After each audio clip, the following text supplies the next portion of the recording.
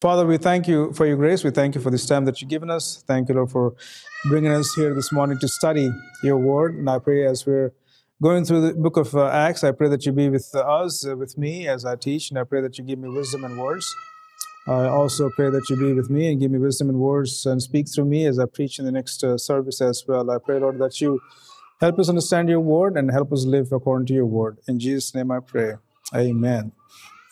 So this is supposed to say something, and it's saying something. Okay, so the continued defense of Peter based on Acts 5:30 to 31. So what is going on over here in Acts 5:30 to 31? The God of our fathers. Now we know the background of this text is that Peter and the disciples were brought back up again to face the leaders of their time, face the committee, face the Sanhedrin, and they're really in some ways they're sort of torturing the disciples for sharing the name of Jesus Christ, for proclaiming the resurrection of Christ, for preaching Jesus Christ. So they were in big trouble according to the leadership of their time. So they were brought back up again to them to face persecution and so forth.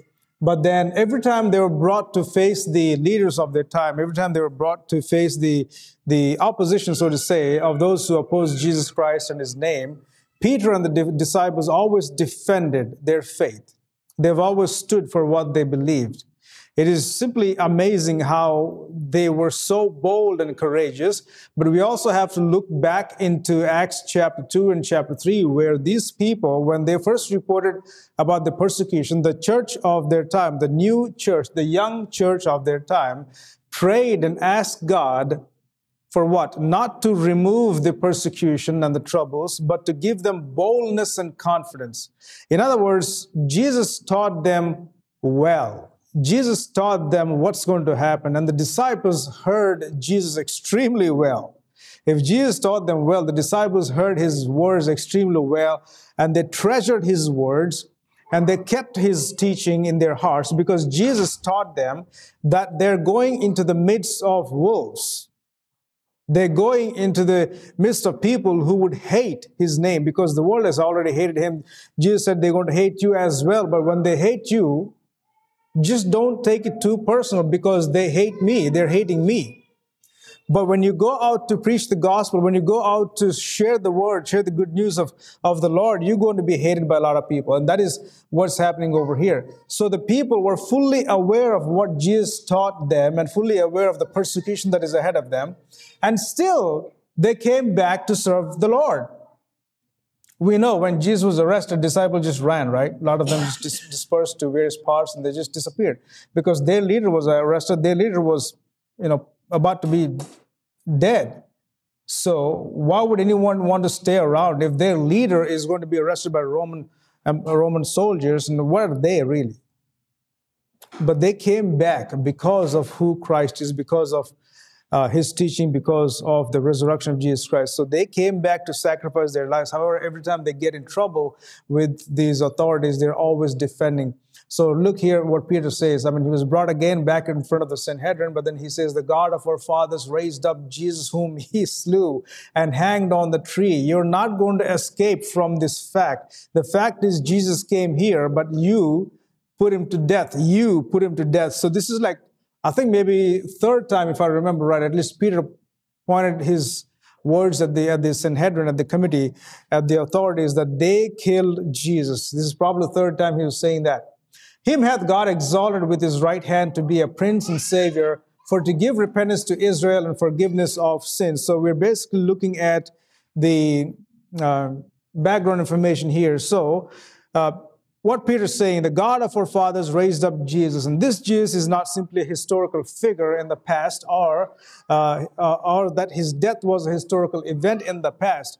The death of Jesus is an event of salvation in which God has promised that hope and salvation through Eve's seed, through Abraham, Moses, the prophets, and etc. So this is coming from all the way back. You might be coming up with an excuse or not thinking that you're not part of this whole thing, but you are part of this whole thing. And Peter was really pointing his finger at these people. So Peter, in some ways, in some sense, is saying you killed Jesus, and then you continue to stop his work even till this day.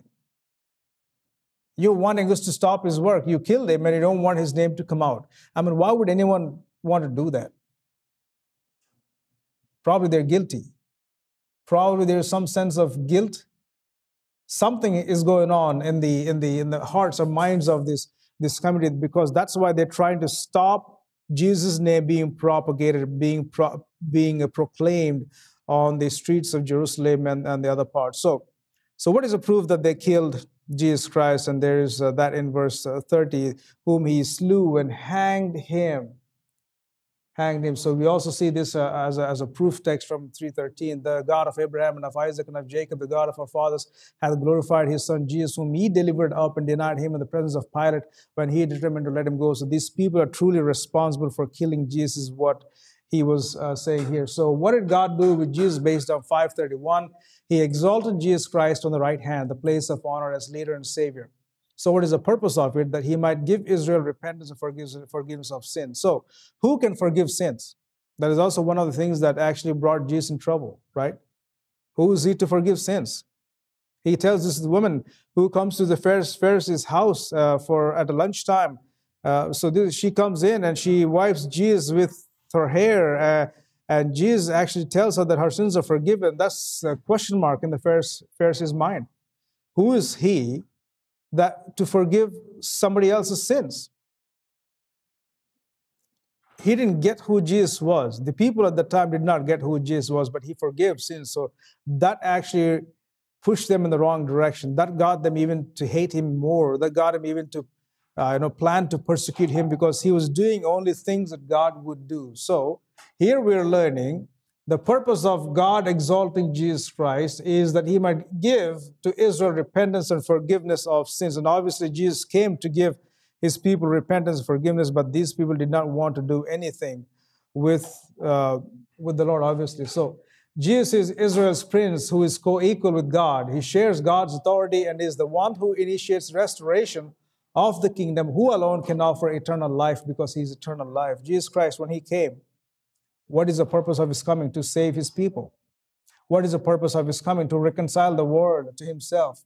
Who is the head of the ministry of reconciliation? God himself. And who is that God? Jesus Christ. Why would he want to reconcile the world back to himself? Because that is the heartbeat of God, to bring back people back to himself. If he doesn't care, he wouldn't have sent his son to this world at all. If he doesn't care, he would have annihilated Adam and Eve. If he missed annihilating Adam and Eve, he would have annihilated people based on Genesis chapter 6. If he missed that, he would have annihilated people based on chapter 9 when Noah sinned. He would have wiped out. If he missed that, he would have wiped out people in Genesis chapter 10. If he missed that, he would have wiped out Abraham and his descendants when Abraham lied to the king in Egypt about Sarah. There's so many opportunities and possibilities that God would have entirely cleaned this universe because of human sin. But he did not. He did not. He could have, there would not be 12 tribes of Israel if God was so serious. If he really wanted to annihilate the humanity, he would have done that when Rachel was hiding the gods that she brought with herself. The idols, the worship, because the ancestors worshipped other gods, and we're going to look at that in this morning service. They worshipped other gods and so forth. The God would have annihilated these people because of their worship to other gods and allegiance with other gods and so forth. But he did not, because his plan is different. God is seeing into the future. He's saying maybe when his son, not maybe actually, when he sent his son, he's going to send his son, because his son, he was determined to send his son way before the foundation of the world. He's going to send his son so that he could save his people, so he could reconcile. The plan of God is never to destroy the entire thing. But the plan of God, even though people pushed him to the limits of destruction, to destroy entire universe, he was so gracious that he appointed his son to come to this earth so that he could bypass his wrath upon his people, so he could restore people back to himself because of his love for humanity. That is the love of God. In our finite minds, it's so difficult to understand the infinite love of infinite God. It is so difficult to understand because we don't have that ability to comprehend the fullness of God's love, the full meaning of God's love. But Jesus is the Savior who is sent to restore his people When Jesus came, he brought the kingdom with him. When Jesus came, the kingdom of God was inaugurated, but his own people rejected him. If his own people did not reject Jesus Christ, his kingdom would have been established. But God knew, in his sovereignty, in his all-knowing, in his omniscience, God knew that people would reject him. His people would reject him. He came to save his people, and he knew that his people are going to reject him, so he extended his grace towards us, towards the Gentiles. Jesus is the Savior. He secures life before God, and Jesus saves. So he is the Savior. He came to this world for that very purpose, to save people. So we looked at this last time, the gracious act of God. Eckhart God says God offers salvation, not retribution, for the crucifixion of Jesus. Just think about that for a second. If God were to destroy humanity because of what they did to Jesus Christ, that would have been very different, right? He would have just destroyed everybody else. But God is not seeking revenge. He's not seeking revenge. And Peter says in 5:32, and we are his witnesses of these things. You crucified him. We are the witnesses of these things. And so is also the Holy Ghost, whom God hath given to us that obey him. Now, they don't have Holy Ghost because obviously the Sanhedrin, the committee, are not obeying God. They don't have Holy Spirit. But what Peter was saying is not just we are the witnesses, but also God himself is witness of what you have done. Holy Spirit is witness of what you have done. Holy Spirit, God is always there in existence. He was there at the beginning of creation. Without Holy Spirit, there's no creation. Because God's Spirit was hovering, right? Without God's Spirit, there is no creation at all, because all three, Trinity is involved in creation. God the Father, Son, and Holy Spirit are involved in creation. So he's saying, we are his witnesses of these things, and so is also the Holy Ghost, whom God hath given to them that obey him. In other words, Peter is saying two things here. The disciples are witness and also Holy Spirit. Lastly, in this verse, we also see the Holy Spirit is with them that obey God, meaning the Holy Spirit is another witness of Jesus, the Messiah. His presence convicts the people who come to him in faith and also transforms people from inside out. Holy Spirit is in them that obey God. If there is a person, then the opposite of that is what? If there is a person that doesn't obey God, then Holy Spirit is not in him. Right? That's how I understand that. Holy Spirit is given to them that obey God's word. And obedience is such a big thing in the entirety of the scripture. We see from Old Testament, page 1 to the last page, obedience is important. If Adam and Eve, if they only obeyed the word of God, the command of God, things would have been different. If the patriarchs only obeyed the words of God, things would have been different. If the ancient people obeyed the word of God, things would have been different. In Jesus' time, if these people obeyed the word of God, things would have been different. Obedience is the key for good Christian living. God demands obedience from all of us. God demands obedience from them. He demands obedience from us. We just ought to obey the commandments of the Lord. And that's in whom God will be cheerful. God will be happy in the person who obeys his word. If we are not obeying God's word, then obviously God is not going to be happy about us. So we look, when they heard that, they were cut to heart and took counsel to slay them. Look at these people. Are they backing off? Peter was saying, hey, you are the people who killed Jesus. Now even, come on. We're giving you an opportunity to think, use your minds to think and repent of your sins, because Christ said in a parable, which even Pharisees understood, meaning he was opening, because parables are given to block people's understanding, to seize the outsiders to understand the point that God was making. But at one point, even the Pharisees understood what Christ was saying. They perceived, they knew that he was talking about them, the Pharisees. And through that, the tale of two sons, through that parable, he was saying, even now there is time for you, hypocrites. If you only believe, turn your hearts, believe in God and obey in him, you too will have access to heaven. Christ never said, you Pharisees, you will never, ever, ever, ever, ever have access to heaven. Salvation is to all. Anyone that obeys the Lord, anyone that believes the Lord, even for Pharisees. We know not all Pharisees are bad people. There are some people who believed in the Lord. There are some good Pharisees as well, who were generous, who were kind. Nicodemus, yeah. He wants to know the truth. He wants to know. He wants to know what's going on. So we can't just generalize and say all Pharisees are terrible people, but sometimes we just do that. And especially, when we look at the scripture and see what Pharisees are doing, you hypocrites, when we read those kind of things, or you generation of vipers, all these Pharisees must be such horrible people. But no, that's not the case. But there are some people who are nice people. However, the general population of Pharisees are terrible. So Christ pointed out to them, even you have a chance if you believe in God, if you change your heart, believe in God. Repenting meaning change your heart, change your life, change your attitude. If you believe in God, you still have access to heaven, but then they don't want to go the direction. But look at these people. When they heard what Peter said, they were cut to heart and they took counsel to kill them. And so we see here in 33 the continued hostility of Jewish leaders. So we notice the verbs Luke used here to help by the help of Holy Spirit. The Sanhedrin heard. They were so keenly observing and listening to every word the disciples were saying. They heard. They were cut to heart. They took Peter's words very seriously. This is an emotional term. It cut their heart, which may indicate that their facial and physical appearance changed, holding fists and grinding teeth. If you don't do anything wrong, and if someone accuses you, you won't really get upset, right? If someone come to me and say, I didn't do something wrong, if they say, hey, you did this, I'm like, what? What do you mean I did what? No, I didn't. But if I did something wrong and someone comes to me, you did this, what do you mean I did what? No.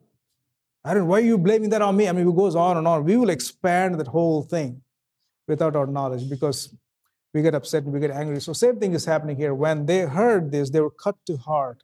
They took this seriously and their facial expressions was changed. Their physical appearance changed.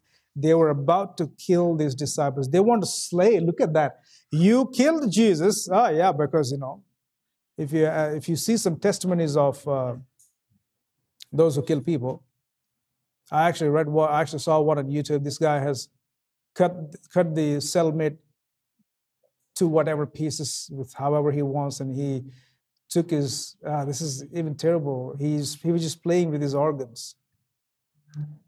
Someone interviewed him, and don't you feel really awful and awkward for doing that? Don't you feel like you want to throw up and all? So once you do one time, like you kill somebody the first time is a little shaky. Second time you think it's fun. The third time, you're looking to kill somebody. I mean, it's like going on and on and on. This guy doesn't feel anything now. So there are people like that who goes on killing people. They don't feel anything because the first time they do something, they're like scared, they're shaky. But then second time, they're okay. If you look into some of these cartel shows, go kill somebody. Oh, no, go ahead, do it. Do it once, you'll be fine. So first shot, first kill. Go kill somebody. What? Yeah, go kill somebody. Second one is going to be a little shaky, but job done. Third time, go kill somebody. Oh, okay. What's the address? Because I'm used to it. Look at these people. They killed Jesus. And now it's the same thing. They don't feel guilt. They don't feel anything bad at all. They don't feel like, oh no, these guys are pointing their fingers at us. They're always rebuking us, saying that we are the ones who killed Jesus. So maybe we need to step back and think what's going on. That is not the case. They want to kill these disciples as well because the disciples were pointing out what was happening in what they did basically. So they took counsel to kill these disciples. Now they could kill the apostles for religious apostasy from their perspective because for them this is apostasy. They're preaching something new. They don't want to preach Jesus. Or they could say these men are gaining some followers, leading thousands of people to follow Jesus and not them. So they have all kinds of excuses really to kill these people, to slay these people. What happens at the point? When these people were thinking about what to do, how we should kill them, and they're discussing about that, there comes the show of Gamaliel. The discourse of Gamaliel. How many of you remember who Gamaliel was? He was the teacher of who? Law. Teacher of the law. Expert. He also taught somebody. Yeah, he also taught somebody though. He was a teacher of some Pharisees. Paul. He was a teacher of Paul. This guy is a teacher of Paul. Maybe by then he changed. Something changed in him. Maybe by then he taught Paul. Maybe something changed. But look at what's going on here. In the Gamaliel's discourse, what's going on? Then stood up there one in the council, a Pharisee named Gamaliel, doctor of the law, or basically teacher of the law, had in reputation among all the people and commanded to put the apostles forth a little space. He was saying, hold on, people, hold on a second. Just don't be too harsh. Don't be too harsh. Hold on a second. Don't take any action just rapidly.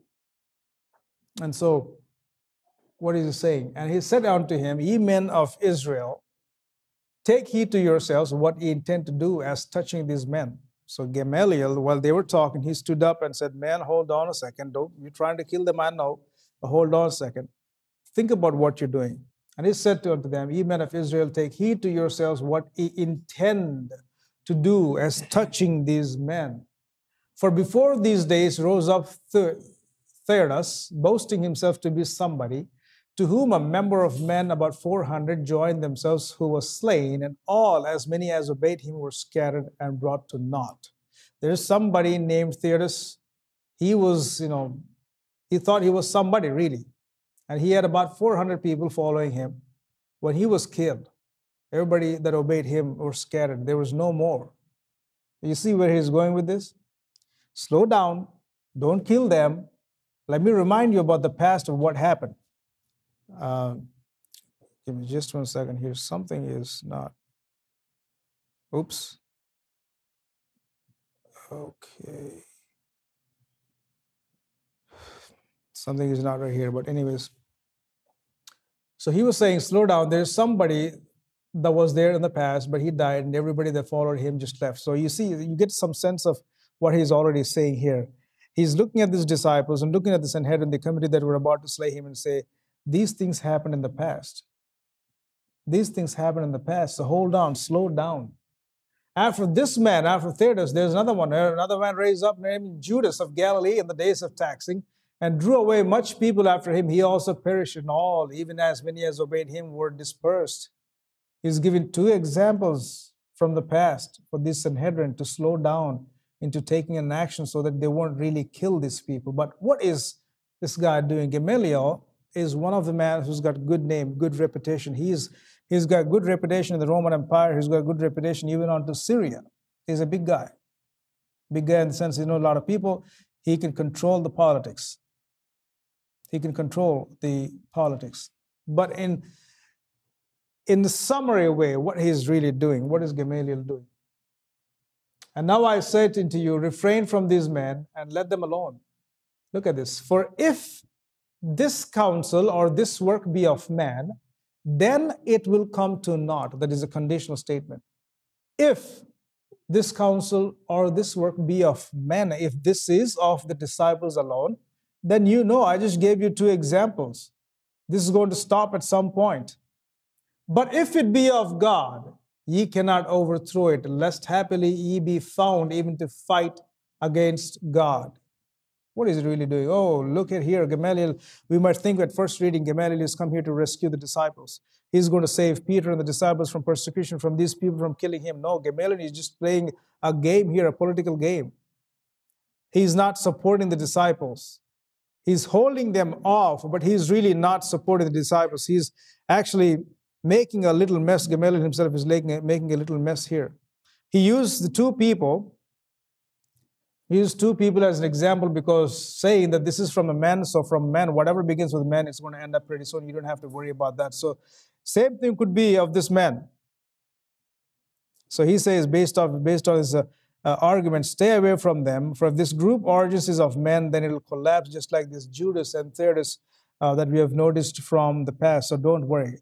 But if this is of God, you be careful. You cannot overthrow, and you're going to be fighting against God. So from Greek conditional clauses here, for if this counsel of this work of be of man, it will come to naught. This is called the first-class condition. What is first-class condition? It says something is true for the sake of argument. He's not even certain. Gamaliel is not certain. If something is true for the sake of argument, so if this is true for the sake of argument, then this. In other words, if this counsel or this work be of men, then this is going to happen. Then it'll come to naught. And then we look here, the next one. But if it be of God, ye cannot overthrow it, lest happily ye be found even to fight against God. So what is going on here? In this part, he uses another conditional clause from Greek. But if it be of God, you cannot overthrow it. The first class condition assumes the truth for the state of argument for the sake of the argument. So even here, Gamaliel is not sure of the happenings that he thought. His thought doesn't give us the concrete reasoning. He is just unsure because he's not sure of the both places. If this counsel is of men, it'll come to naught. If this is of God, then you cannot overthrow it. So he's not sure whether it is of men or whether it is of God. He is the man of God. He is in the sense, he's the teacher of the law. He should have known better, but he doesn't know that better. He doesn't know what's going on. He's assuming basically what's going to happen. And if you look closely, even here, the Gamaliel is not even supporting the disciples. He's not supporting Christians. He's just being pragmatic. He's just being pragmatic. He's just being sort of political. So if you look at Deuteronomy, and maybe he's drawing this from Deuteronomy 18, 20, 22, where it says, but the prophet which shall presume to speak a word in my name, which I have not commanded him to speak, or that shall speak in the name of other gods, even that prophet shall die. And if thou say in thine heart, how shall we know the word which the Lord hath not spoken? So he's probably getting some sort of a background information from this. When a prophet speaketh in the name of the Lord, if the thing follow not, nor come to pass, that is the thing which the Lord has not spoken, but the prophet has spoken it presumptuously, thou shalt not be afraid of him. He's got some knowledge of what is going on. If this is just coming from the men, just don't worry about that, because it's not going to stay too long. These men will fail. And all you're stressing about this, you want to kill these people, all this is for what? It comes to nothing. So in other words, Gamaliel was saying, take it easy. Take it easy. I gave you 2 examples. Anything could happen. We're not sure, but anything could happen. But his guess is that he's not supporting the disciples. At the same time, he's saying it could be their work. If it's their work, then it's going to disappear sometime soon. But if it's God's work, you're going to fight against God. And if you fight against God, you're not going to win it. So we don't know which one it is. Just leave him alone. Just wait and see. Wait and see. By that, Gamaliel is actually doing something wrong. He's not allowing for these people to think and process what the disciples are saying. Because if Gamaliel didn't push them off to think and slow down and not punish them and see where this goes, because let them go, do what they're doing. Let's see how far it goes. Well, by the time, some of these Sanhedrin people might die. Some of them might believe in the Lord if they allows the disciples to preach the name of Jesus in their town. So Gamaliel is really not supporting their work. He's sort of blocking their work. What can we learn from Gamaliel's discourse? He's a failed theologian. At that point, I know he's going to teach Paul later. Maybe he learned by the time, but he's a failed theologian. He's comparing Christianity to political insurrection. He made people to wait too long to see the movement is real. What's going on is real. What is going on? What disciples are doing is real. They're preaching the real Jesus Christ, who was killed by these people, who raised up again, who ascended to heaven, who's going to come back again. Their anticipation is that Jesus will come back. Jesus will come back. That's one of the things we'll be dealing with tonight's service from 1 Peter, because Peter's book is about the anticipation of second coming. His teaching is also Christ is going to come back. So they're really in rush because their expectation is that Christ would come at any time. It could be today, it could be tomorrow. From their time, that is in first century, Christ would come at any point. So we got to be ready. We got to do what we need to do. We have to share the good news of Jesus Christ to as many people as we can. So they're really passionate about sharing Christ. They're really on a mission, on God's mission to share the word of God. So here we see this guy, Gamaliel, a theologian, he's stopping their work. He's blocking God's work. But then, in spite of all this persecution, we see the joy in suffering. That is also one of the things that Peter talks about in his book, 1 Peter. And to him they agreed, that is the Sanhedrin, because obviously Gamaliel was a big guy. And when they had called the apostles and beaten them, they have to somehow satisfy themselves, right? They can't just let them go all the time. Last 2 times, they just let them go. They simply put him in prison, sometimes put him in a hole, sometimes in third time, I believe they were not able to lay their hands on them because the crowd was watching. The crowd was ready to beat these policemen if they handled them badly. This time, they're just not satisfied to leave him alone. They beat him. Then they commanded them that they should not speak in the name of Jesus and let them go. This is the first time they actually used the term Jesus. So persecution, there's continuity of persecution, but then there's also joy. And they departed from the presence of the council, doing what? Rejoicing that they were counted worthy to suffer shame for his name's sake. Jesus said to his disciples that they would suffer for his name's sake. Christians would suffer for the sake of Jesus' name. Christians will go through a lot of persecution. Whether it's emotional or physical, whether it is both, they'll go through persecution. You look at the world is dominating, right? Christianity. They're pressuring Christians. You cannot probably live a happy Christian life. In the coming days, it's going to be probably very complicated. Even if you say Christian, saying Christian might be very difficult for survival. But we're going to be persecuted in every form and way, but still there is hope. What they that doesn't believe in the Lord Jesus Christ are missing is the bigger part. This is just temporary. This is just temporary living. Our lives are not going to remain here forever, right? Our permanent abode is where? In heaven. So, I mean, we could go into teaching of citizenship. What citizen are you? Where do you belong? Which country do you belong to? We shouldn't care really what we belong to, because we should belong to heaven. That ought to be our citizenship. These disciples, they're citizens of heaven. They don't care what happens here. What is people going to do? What are they going to do? Jesus said, what could these people do? I mean, if they persecute you, for example, they cannot touch your soul. Who can do anything to your soul? Nothing.